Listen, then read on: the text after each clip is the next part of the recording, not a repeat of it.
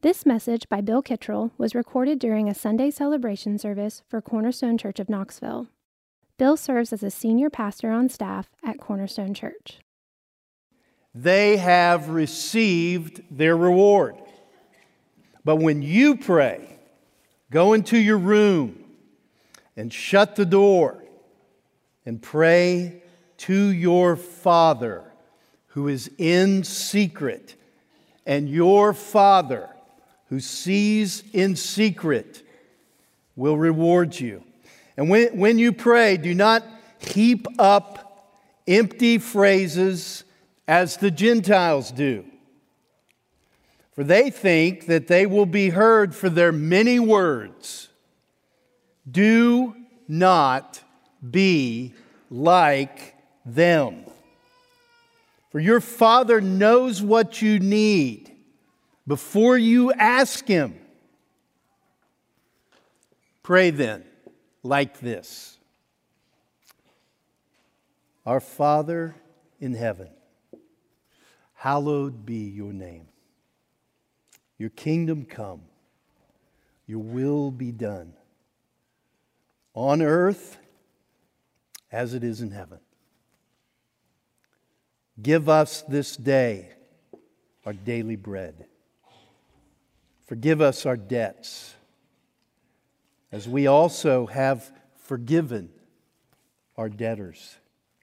And lead us not into temptation, but deliver us from evil. Lord is calling us to learn to pray for His glory to be seen and rejoiced in. Beginning with us, He's teaching us to pray for His glory to be seen and rejoiced in.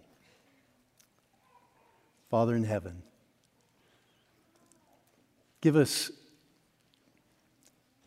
the gift of illumination today. Let us hear your word. Let us see your glory. Let this church be a church that prays. We trust you, Lord, in Jesus' name. Amen. So let's remember the context, the Sermon on the Mount. It's this first teaching section in the Gospel of Matthew. There are 5 different sections like this, intentional by the author of this Gospel. And this is the first one. It's foundational for the kingdom of heaven that Christ, the risen King, has ushered in. This is His foundational teaching. And this sermon, including the Lord's Prayer, is for those in the kingdom. This is how those in the kingdom pray. Remember, they are poor in spirit. They mourn over their sin. They hunger and thirst for righteousness. They are pure in heart, all because of grace. They've been born again by the Spirit. It's a gift. They're different. Recurring theme, verse 8, do not be like them. He's teaching those in the kingdom. Do not be like those that aren't in the kingdom, that haven't experienced this grace. Those in the kingdom are born again. Their culture is different. It's countercultural. It's a Christian counterculture. These people are blessed. They're happy. They're different. And this prayer, this way to pray, don't pray like them. This way to pray, it's radical. Luke says that Jesus told a parable, you remember it, about the persistent widow. The reason He told the parable was so that they would always pray and not lose heart, not be discouraged, not be depressed. Prayer brings the blessings of the kingdom. That's why we should pray. The Lord's Prayer, then, is how to pray. It's a method for prayer. John Calvin said this: if someone desires to have something to help him in his need, he must leave self behind and look elsewhere for aid. Moreover, it has been explained to you that our Lord generously offers himself to us in his Son, Jesus Christ, promising through him all happiness in place of our misery, all fullness in place of our poverty, and opening up to us in him all his heavenly treasures and riches, so that our faith may look wholly to his precious Son.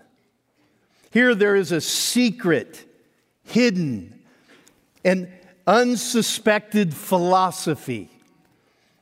Those understand it whose eyes our Lord has opened, so that in his light they plainly see. We're taught by faith to know that all the goodness which we need and which we ourselves lack is in God and in his Son, our Lord Jesus Christ. It therefore remains for us to seek from him what we know to be in him, to ask him for it in prayer and supplication. That's why we have a prayer week. Let's turn our attention now to this Sermon on the Mount, to this Lord's Prayer, and learn from Jesus how to pray. I went into vocational ministry in 1983, almost 40 years ago this June. I was untrained with very limited gifting, but I got an education pretty quick. It was an education that included a constant reminder that I couldn't rely on myself. I learned through failure. If I was going to be involved in gospel ministry that was going to really serve people, I was going to need God's help. Actually, the Apostle Paul said in 2 Corinthians, "For we are the aroma of Christ to God." He's talking about gospel ministers among those who are being saved and among those who are perishing.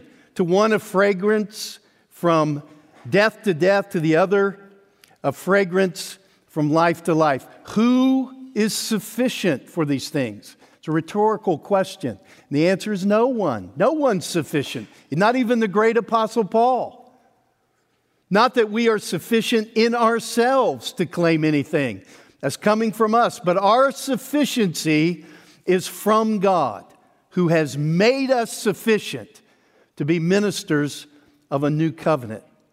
This is true for anyone involved in gospel ministry. They are not sufficient unless God makes them sufficient. His grace is sufficient, and his power is made perfect in weakness. So I've come to appreciate my lack of gifting. I've come to appreciate my lack of training, because it reminds me of my need for God. Paul was caught up into the third heaven. He met Jesus, the risen Lord Christ, personally. He was gifted. He was trained. Nevertheless, he recognized he was not self-sufficient. His sufficiency would come from God, or he would not be sufficient for gospel ministry. It's the nature of the job. It's true of your job too. It's true of every role you have. Parenting, marriage, you are insufficient for these things. For me, it was very obvious from the beginning that I was in desperate need for God's help. And I didn't have mentors to help me. I didn't really know where to turn. People to teach me these things. The young men like Jake Cronin that are being trained for future ministry have an embarrassment of riches. in their education, their mentors, their gifting. I am very faithful to remind them of this. And I want you as a congregation to pause for a minute and just recognize what you're giving these young men. Thank you. They're not going to thank you, but I'm going to thank you. You are doing them a great service. You are giving them so many resources for training. After a few years in the ministry, I was introduced to Larry Lee's Could You Not Tarry 1 Hour. I can't recommend him now, but at the time, that material served me. He taught a method of prayer directly from the Lord's Prayer, and it was a game changer for me. I've learned that his method is not unique. Actually, people have been teaching a method of prayer from the Lord's Prayer for centuries. I learned how to pray for longer than a few minutes from that material. I don't pray for an hour every time I pray, but I have and I can because I've learned this method of prayer. The Lord's Prayer addresses the problem we all have, which is, how in the world do you pray more than a few minutes? We try to pray, and then we find after a few minutes, we're just out of things to pray for. The answer to the question, could you not tarry for 1 hour, is no. Jesus actually asked his disciple this in the Garden of Gethsemane. The Garden of Gethsemane. His most trying time. He's facing the cross. He's got his disciples. He asks them to pray. He keeps coming back to them and they're asleep. Get some caffeine, boys. He came to the disciples, found them sleeping, and he said to Peter, so could you not watch with me 1 hour? So if you're discouraged about your prayer life, you're in good company. And the point of the Lord's Prayer and all that we say about prayer this week is not to make you feel worse. This Lord's Prayer is given to us to help us pray, to teach us to pray. And this coming Sunday morning, next Sunday morning, for Cornerstone Youth class, I'm going to be teaching the material that has evolved over the years from the Lord's Prayer that will help us apply the Lord's Prayer, I hope, in our prayer life. So join me next Sunday. Jesus gave his disciples the Lord's Prayer because they were asking him to teach them to pray. And so in verse 9, he says here, pray then like this, Our Father in heaven, hallowed be your name. He wanted his disciples, he wants our church to be characterized by prayer. He wants us to delight in prayer. It's a conversation with our Father in heaven. We need his help, and he's our treasure. And so he wants our culture, the culture of our church, whether it's privately or publicly, he wants us to be known for. He wants us to enjoy prayer. All of us. And that's what we're hoping to see happen in our church. Last Sunday was the second Sunday of the month.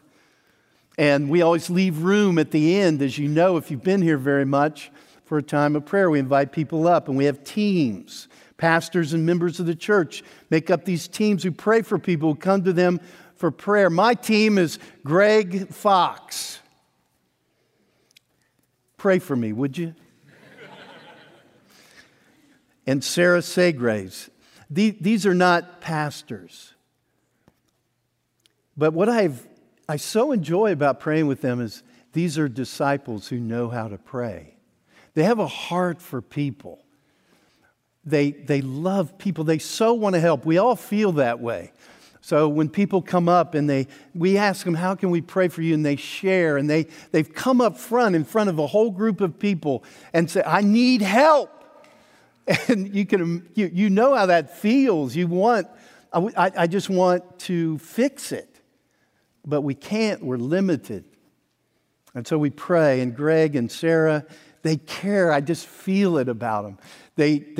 I recognize their heart for people, but then they know how to pray. James says in James 5, Elijah was a man with a nature like ours, and he prayed fervently that it might not rain. And for 3 years and 6 months, it didn't rain on the earth. Then he prayed again, and heaven gave rain, and the earth bore its fruit. Prayer is for everyone with a human nature that God redeems. God answers prayer. It's a critical issue in our lives. It's all important. Surely, we need to be taught how to pray more than anything else because of how important it is. John the Baptist had taught his disciples how to pray, and Jesus' disciples saw that. We learn in the Gospel of Luke that they came to him and they said, Lord, John's teaching his disciples how to pray. Lord, teach us to pray. John's disciples clearly had seen John pray, and they thought, we don't pray like that. Teach us to pray. So he taught them to pray. Imagine Jesus' disciples. They watched him pray. He would get up early in the morning. He would go and spend all night in prayer. And they were just like us. They would have been aware that after a few minutes, they didn't feel like they had anything else to pray. They would just fall asleep, even when the Lord was appealing to them to pray for him. And they wanted to be able to pray like he prayed. They wish they knew God the way Jesus clearly did. Have you ever felt like that? If you're dissatisfied with your prayer life, that's a good thing. That's encouraging. And the Lord gives his disciples this Lord's Prayer. When we say, Lord, teach us to pray, we want to pray like you. And that's what the next 4 Sundays are all about. Martin Lloyd-Jones. There is no question that prayer is our greatest need. More and more, we miss the very greatest blessings in the Christian life because we do not know how to pray aright. We need instruction in every respect with regard to this matter. We need to be taught how to pray, and we need to be taught what to pray for. It's because it covers these 2 things in a most amazing and wonderful manner that we must spend some time in a consideration of what has become known amongst us as the Lord's Prayer. It's a perfect synopsis of our Lord's instruction, how to pray, what to pray for. Kevin DeYoung, in his book that Jake mentioned, he likened the Lord's Prayer to a young basketball player having the opportunity to learn from the greatest basketball coach of all time how to shoot a basketball. Or being able to ask the greatest chef to teach you how to cook. Or if you're a pilot, having a chance to learn from the greatest pilot, Jeff Hodgson, in the world. We'd be on the edge of our seat, ready to hear what the expert has to say. We would be willing to follow his advice and example, wouldn't we? Jesus is more than an expert. And prayer is so much more important than any of these things. It's indispensable. Martin Luther said the Lord's Prayer is the very best prayer that ever came to earth or that anyone would ever have thought up. John Calvin said, saying the Lord's Prayer is a privilege because it's in it the only begotten Son of God supplies words to our lips that free our minds from all wavering. Every Christian prayer, every one of our prayers should be informed by this prayer. This is our model. It teaches us what to pray for. And maybe most importantly, whom we are praying to. So, we're going to begin today, 4 Sundays on the Lord's Prayer today. 2 points. Our Father in heaven, and hallowed be your name, the first petition. The Lord's Prayer is really very simple, isn't it? It has an opening address that is followed by 6 petitions. We're going to look at the first one today. Today we'll focus on the opening, our Father in heaven, and that first request. We're not ascribing something to God. We're making petitions. We're asking God to do something. The first 3 are asking God to do something about His name, His kingdom, His will. Any kind of prayer that is truly a Christian prayer always glorifies God. The kingdom of heaven is different, isn't it? It's a spiritual kingdom. It requires faith to see the unseen. There is something that has happened in disciples' lives. They've had their eyes open and something is different. And they've entered this spiritual kingdom. I recently was introduced to a podcast called How I Built This, and it interviews all these leaders and founders of companies, and it's a fascinating podcast. And one of them was on Jimmy Fallon, The Tonight Show. And I listened to it, and it was fascinating stuff.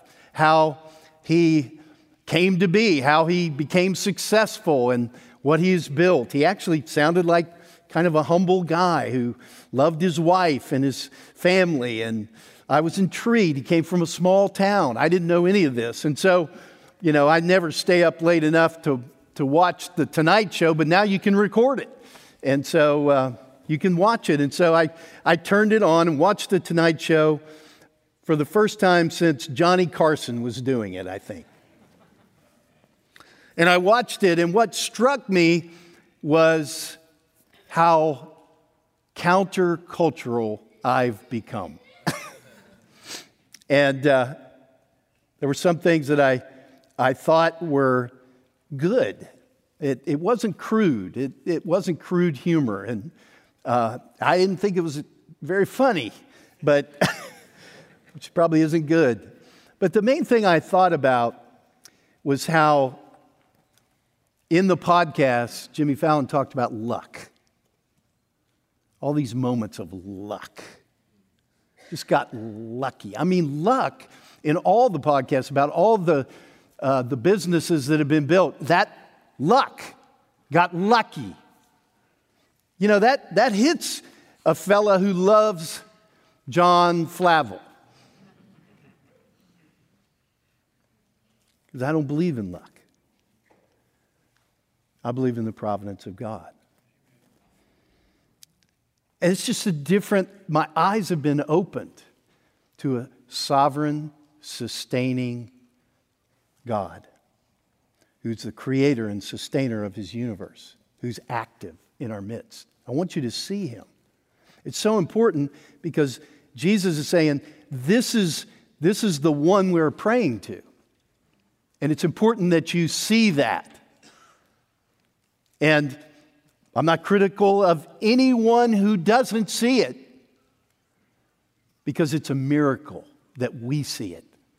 It's a miracle of God's grace. Our eyes have been opened. God is at work. And I believe it's a gift of common grace when someone like Jimmy Fallon succeeds. In the original Greek that Matthew was written in, the first word of the Lord's Prayer is Father. Amazingly, the God of the universe, the God who made the world out of nothing, Jesus wants us to call this God Father. He created the universe. He upholds the universe. He sustains the universe. Jerry Bridges says the so-called laws of nature are nothing more than the physical expression of the steady will of God. Isaiah 40, lift up your eyes on high and see who created these. He who brings out their hosts by number, calling them all by name, by the greatness of His might, because He's strong in power, not one is missing. The stars, they They follow their course because God keeps them there. God gave life to everything, and He didn't just create and then walk away. He constantly, according to Scripture, sustains that which He created. Psalm 147, He covers the heavens with clouds. He prepares rain for the earth. He makes grass grow on the hills. He gives to the beasts their food, to the young ravens that cry. He sustains you and me. Paul was preaching in Acts 17. He says, He Himself gives to all mankind life and breath and everything. For in Him we live and move and have our being. He supplies our daily food. Our times are in His hands. Every breath is a gift from Him. Every moment He is sustaining your life. This is who Jesus says we call Father when we pray. We begin, when I pray, I begin with Father in heaven, or Heavenly Father. Why? Why is He our Father? John 1, to all who did receive Him, who believed in His name, He gave the right to become children of God, who were born not of blood, nor of the will of the flesh, nor of the will of man, born of God. He gave the right to become children of God. These are the ones being taught by Jesus to pray.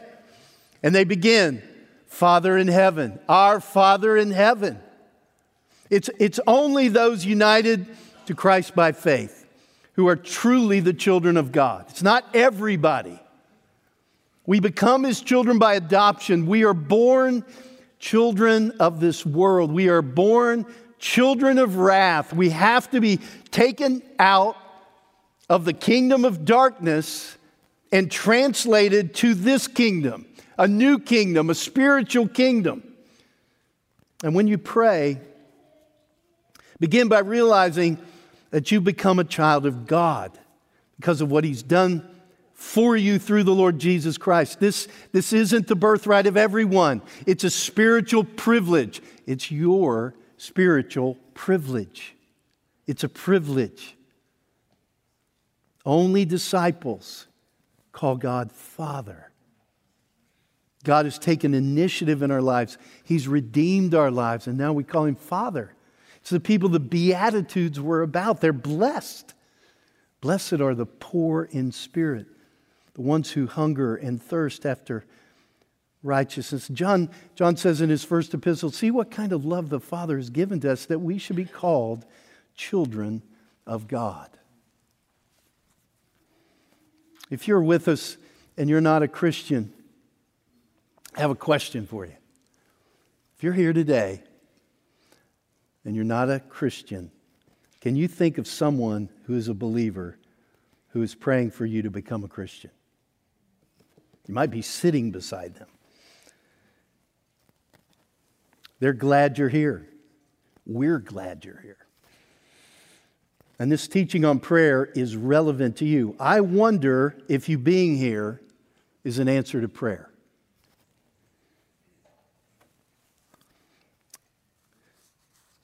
I wonder if God's at work in your life because you're here. So February 9th, we have the forum. Jake mentioned. Little Jake.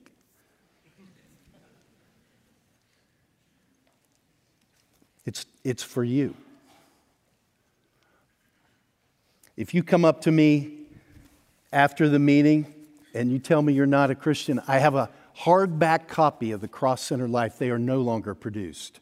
There are only 4 left in the entire world. You can take them and sell them on eBay for hundreds of dollars, I'll bet. I would guess. But I will give you one.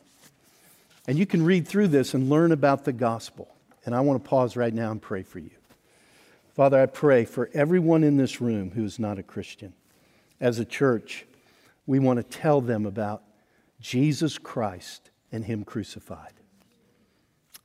Lord, I pray that they would experience the love of God and come to Christ and realize that He gave Himself for them.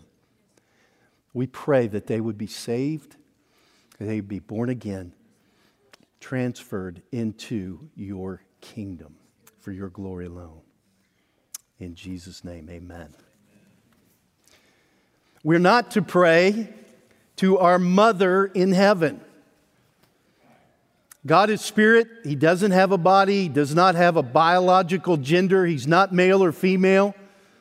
But everywhere in Scripture, He reveals Himself as a king, a husband, and a father, but never as a queen, a wife, and a mother. We're not to pray to Mary. We're not to pray to the saints. Jesus says, pray like this: Our Father in heaven. We don't have the right to pray to God in ways that we think are better. The Lord's Prayer shows us who to pray to. In union with God the Son, God the Spirit works in our hearts so that we call out in faith to our Father. Someone is listening when we pray. And not just anyone. It's my Father in heaven.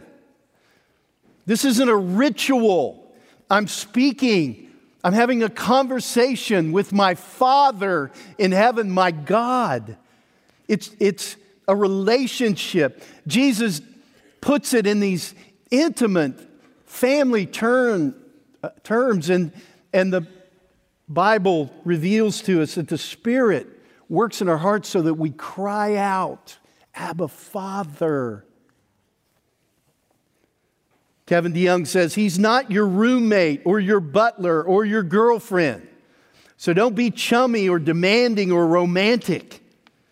But neither are we told to pray to Him as a dictator, a parole officer, or a harsh taskmaster.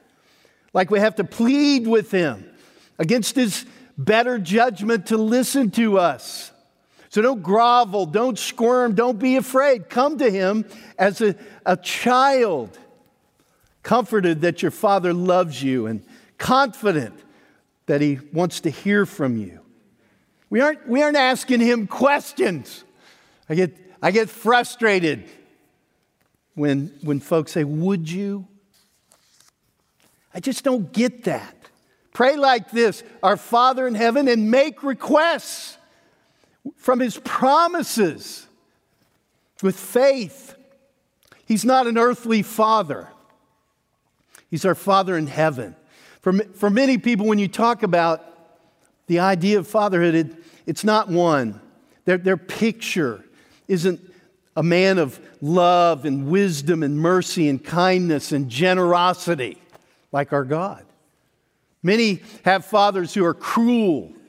They're selfish, addicted, violent. Many have been beaten by a father, abused by a father. Their father didn't sacrifice for them. He spent all the money on himself. And if we tell you that God is your father, it isn't helpful. It isn't very kind because you have the wrong idea of fatherhood. So we have to deal with these these sinful notions of fatherhood. They need to be corrected. Now I want to pause for a minute and thank every father in this room who's a faithful dad. We'd be missing it if we didn't draw attention to the fine fathers that we have that are working so hard in this church. Thank you. You have happy kids. I love our church for many reasons, but one of the main reasons is all the happy kids. I love to find them eating a donut and remind them all these donuts are free. And you can have as many as you want. I guess I should make sure their parents are okay with that first, shouldn't I? I'm not good at that. The children's Christmas choir. Highlight of my year last year. I walked in during practice. I was taken aback, literally. I was like, holy cow.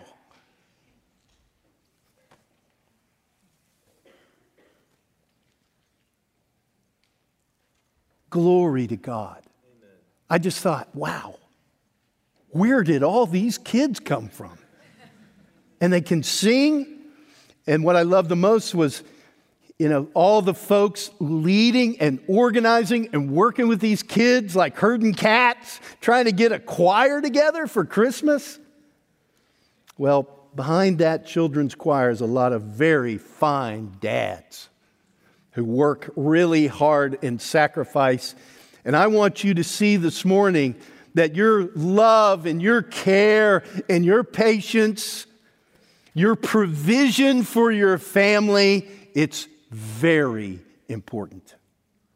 It is a huge role you are playing, because when I say to them,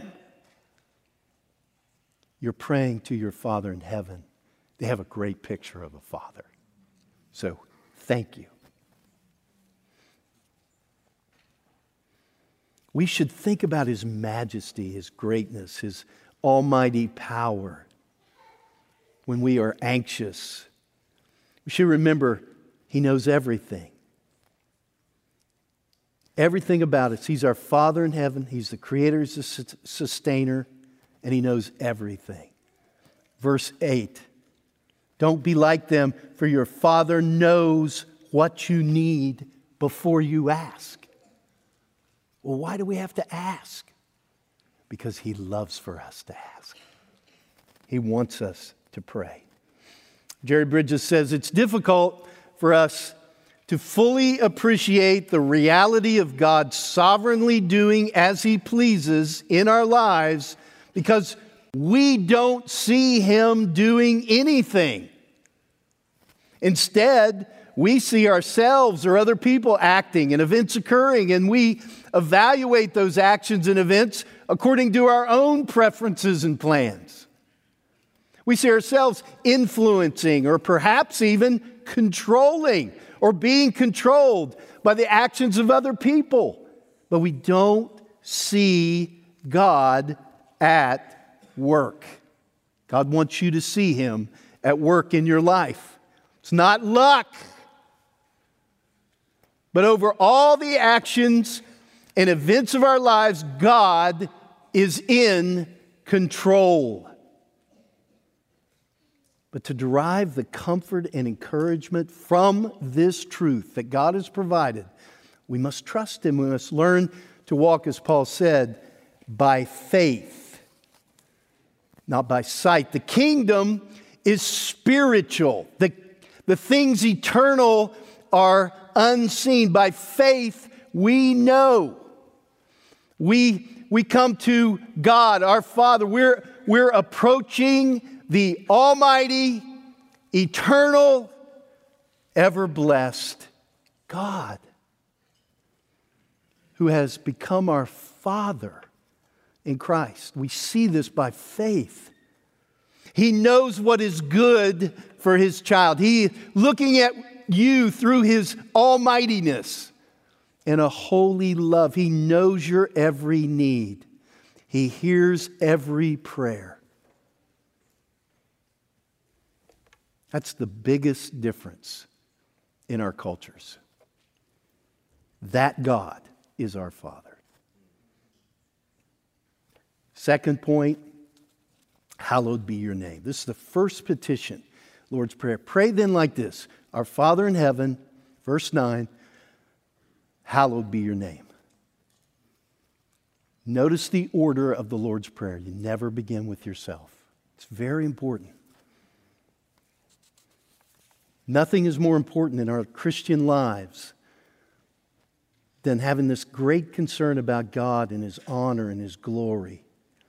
We're saying, Father in heaven, make and keep your name holy. Make it be esteemed. Make it be set apart from all else. God's name is about His fame and His glory. It represents His powers, His wisdom, His righteousness, His mercy, His faithfulness. It's the sum of all His characteristics, His attributes, all His works, His name. We are praying, Lord, let your name be exalted in my life. Let it be exalted in all your world, in all your works. All that is true about you, Lord, all that's been revealed to us, let it be magnified. John Piper says, "I found over several decades that the first three petitions of the Lord's Prayer help me keep God at the center of my desires in prayer.